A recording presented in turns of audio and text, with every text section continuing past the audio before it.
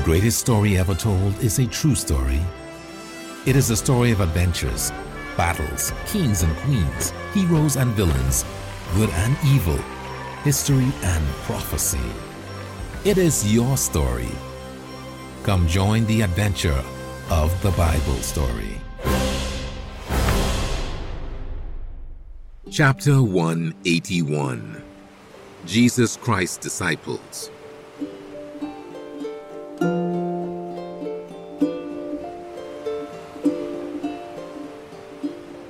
Later, Jesus returned to the seaside in Capernaum to teach the multitudes. On this particular day, he selected a new disciple, Matthew. Matthew was a publican. Publicans were in charge of collecting taxes, and they were known for abusing their positions of power. They collected as much as possible from the people and turned as little as possible over to the government. The Jewish people considered publicans to be as evil as thieves, gamblers, harlots, and rebels. Not only had Jesus selected a publican to be one of his close disciples, he was actually dining at his home with other publicans and sinners. The scribes and Pharisees jumped on the opportunity to denounce him. How can your master allow himself to be seen eating with publicans and sinners? A scribe asked one of Jesus' disciples. Those people are revolting. When Jesus heard the Pharisees and scribes criticizing him, he responded, If someone is perfectly healthy, he does not need a doctor. I didn't come to call people who think they are righteous to repentance, but to call sinners to repentance. This would not be the last time the religious leaders would try to portray themselves as more righteous than Jesus.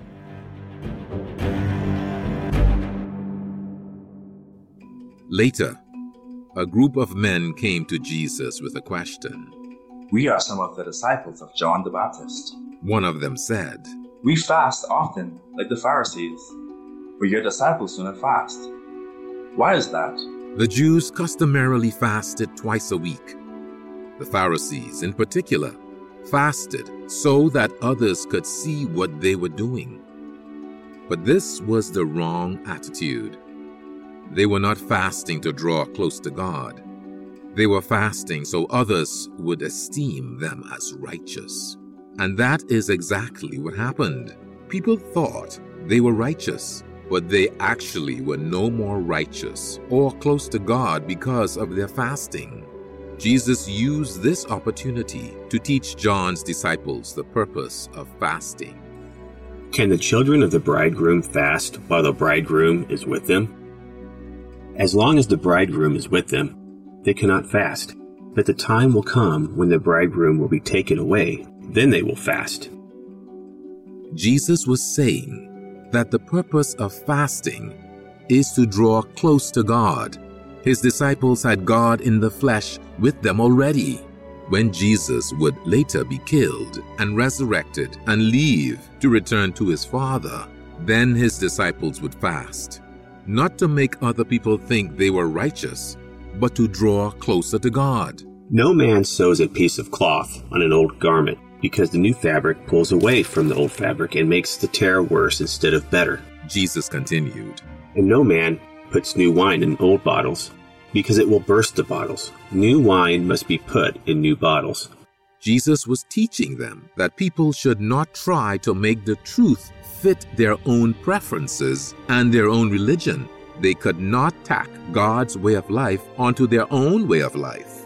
The lesson was, God never mixes true religion with false religion.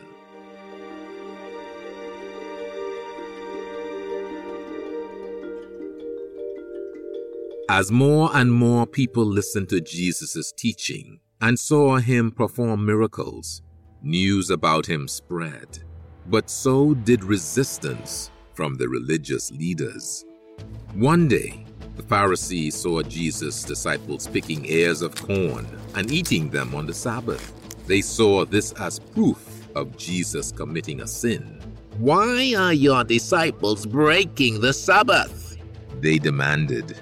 The law of the Pharisees said people could not pick more than 3 ears of corn on the Sabbath, and the disciples had exceeded that amount. Have you ever read what the scriptures say David did when he was hungry? Jesus asked. He went into the house of God in the days of Abiathar the priest and ate the showbread, which is only lawful for the priests, and he gave it to those with him. He was showing that the spiritual intent of God's law was greater than the Pharisees' petty rules. They had added their own regulations to the Sabbath to make themselves appear righteous. The Sabbath was made for man, he continued, and not man for the Sabbath. These men were overlooking the true reason God established the Sabbath. The Sabbath was God's day that he made for man, and Jesus Christ is the Lord of that day.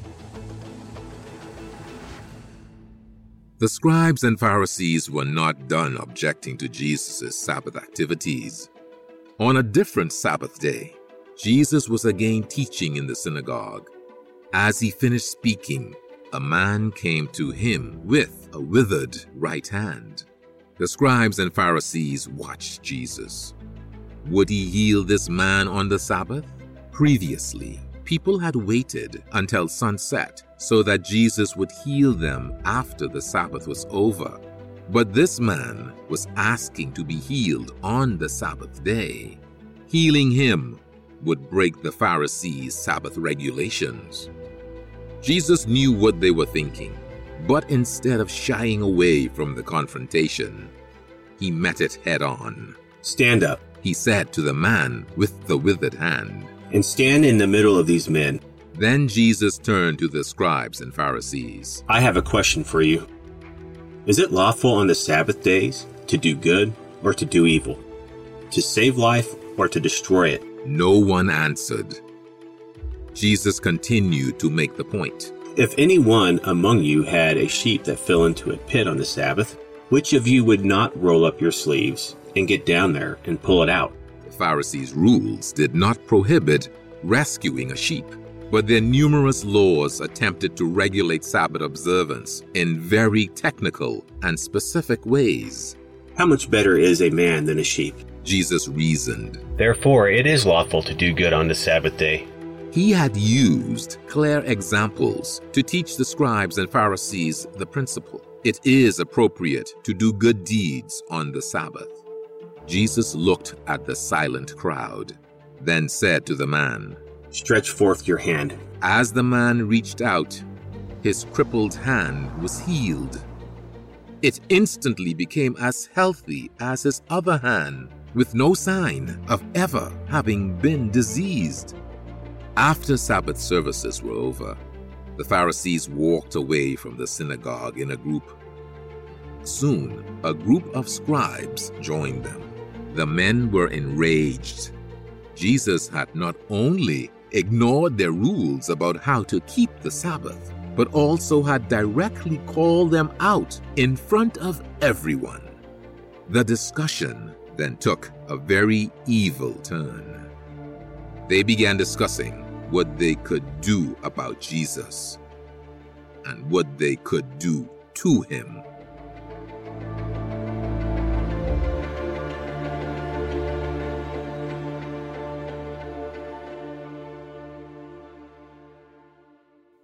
Jesus knew that the religious leaders were furious with him. They were so angry that they were plotting to destroy not only his reputation, but his life. With his life in danger and his ministry still not finished, he withdrew to the Sea of Galilee. When people learned where he was, multitudes followed him. He cast out demons and healed everyone who came to him. As he had instructed the leper, Jesus instructed these people not to spread the news of who he was, but they spread it anyway. Some of them asked, "Is this not the Son of David?" More and more people realized that Jesus was the Christ. They expected him to take power and lead the Jews.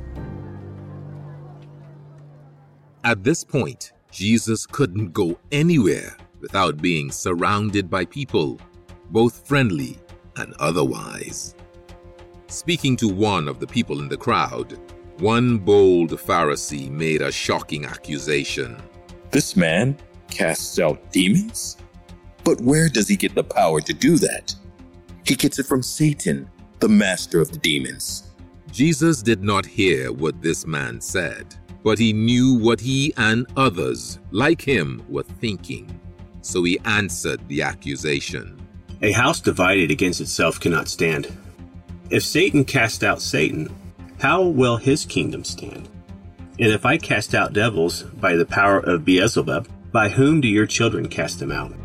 If I cast out devils by the Spirit of God, then the kingdom of God is come unto you.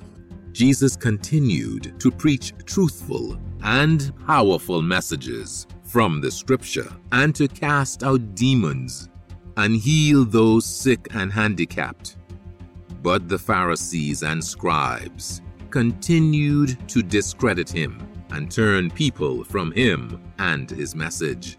Master, one of them said, we want to see a sign from you. Although Jesus had been performing many miracles by the power of God's Holy Spirit, he did not point to the healings or the casting out of demons, nor did he show them the type of sign they preferred, something definitive and earth-shaking to prove he was the Son of God. An evil and adulterous generation seeks a sign, he answered boldly, and no sign will be given to it except one. In the same way that Jonah was in the belly of the fish, so shall the Son of Man be 3 days and 3 nights in the heart of the earth. Jesus prophesied that this supernatural proof that he was the Son of God would not come until after he died. To follow the Son of God while he was still on earth would require faith, but after he died, he would be in the grave for 3 days and 3 nights. Then he would be miraculously resurrected. After this encounter, Jesus went to a mountain to pray. He spent the entire night praying to his Father. One of his missions was to establish God's church, which would need to preserve the truth and continue until he returned to earth many centuries into the future. The scribes and Pharisees were growing more and more hostile toward him. Already, the people of his hometown had tried to kill him. Soon, the religious leaders would try to do it again. Once Jesus Christ's ministry was complete, God would allow those evil men to succeed in killing him. After his death, his church would need leaders, and he needed to begin training those leaders now. As he spoke with God the Father in prayer, Jesus learned who he should select to be his special disciples, who would follow him, learn from him, and be able to lead the church after he was gone. He would select 12 disciples to send forth as apostles. Apostle means one sent forth with the special mission to help establish and preserve his church.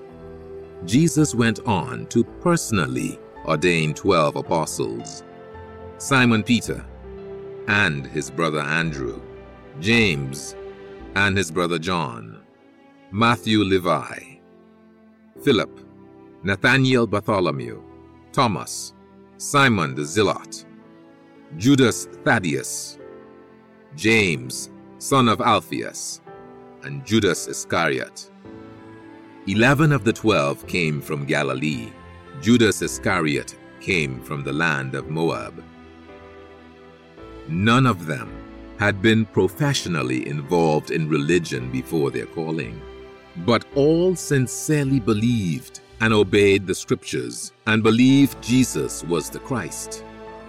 All of these men had encountered Jesus before. Simon Peter, Andrew, John, Philip, and Nathanael had all met him around the time he was baptized in Bethabara and believed that he was the Christ. But now these 12 left their daily work behind and devoted themselves fully to following Jesus Christ supporting him and learning from him. Now Jesus would deliver one of the most profound sermons in the entire Bible, the Sermon on the Mount. He did not give this sermon in a synagogue or on a shoreline filled with multitudes of people. He started giving this message to his disciples only, though by the end he would again be addressing the multitudes. Retreating into a mountain with just his closest disciples, Jesus gave them powerful instruction on obeying and living God's law of love. He began with 9 blessings known as the Beatitudes.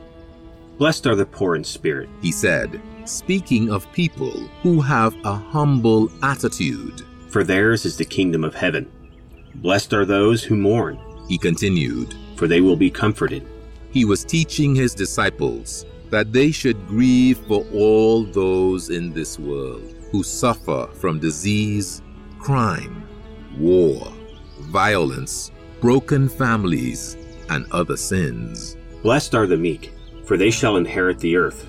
Jesus was emphasizing not weakness, but humility and obedience.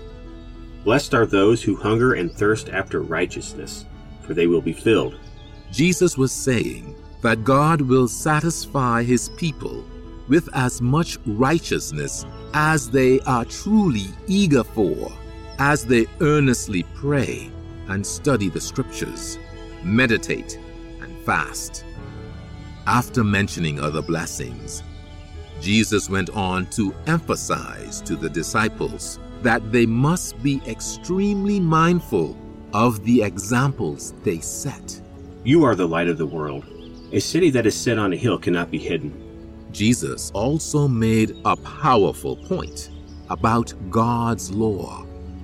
He told them that even though others accused him of destroying God's law, he had come to fulfill it.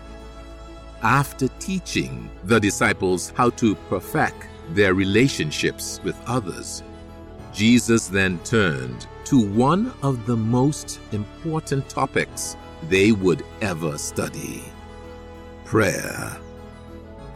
He instructed them in a general outline of what to include in their prayers. Our Father, who is in heaven, hallowed be your name. Your kingdom come, your will be done, on earth as it is in heaven. Give us this day our daily bread, and forgive us our debts, as we forgive our debtors. And lead us not into temptation, but deliver us from evil. For yours is the kingdom and the power and glory forever. Amen. That day, Jesus also instructed those men in forgiveness, fasting, and total, focused devotion to God. He covered such a wide range of topics in the Sermon on the Mount that his disciples would study it and preach from it for the rest of their lives. Later, it was even preserved in writing to influence millions of people for thousands of years.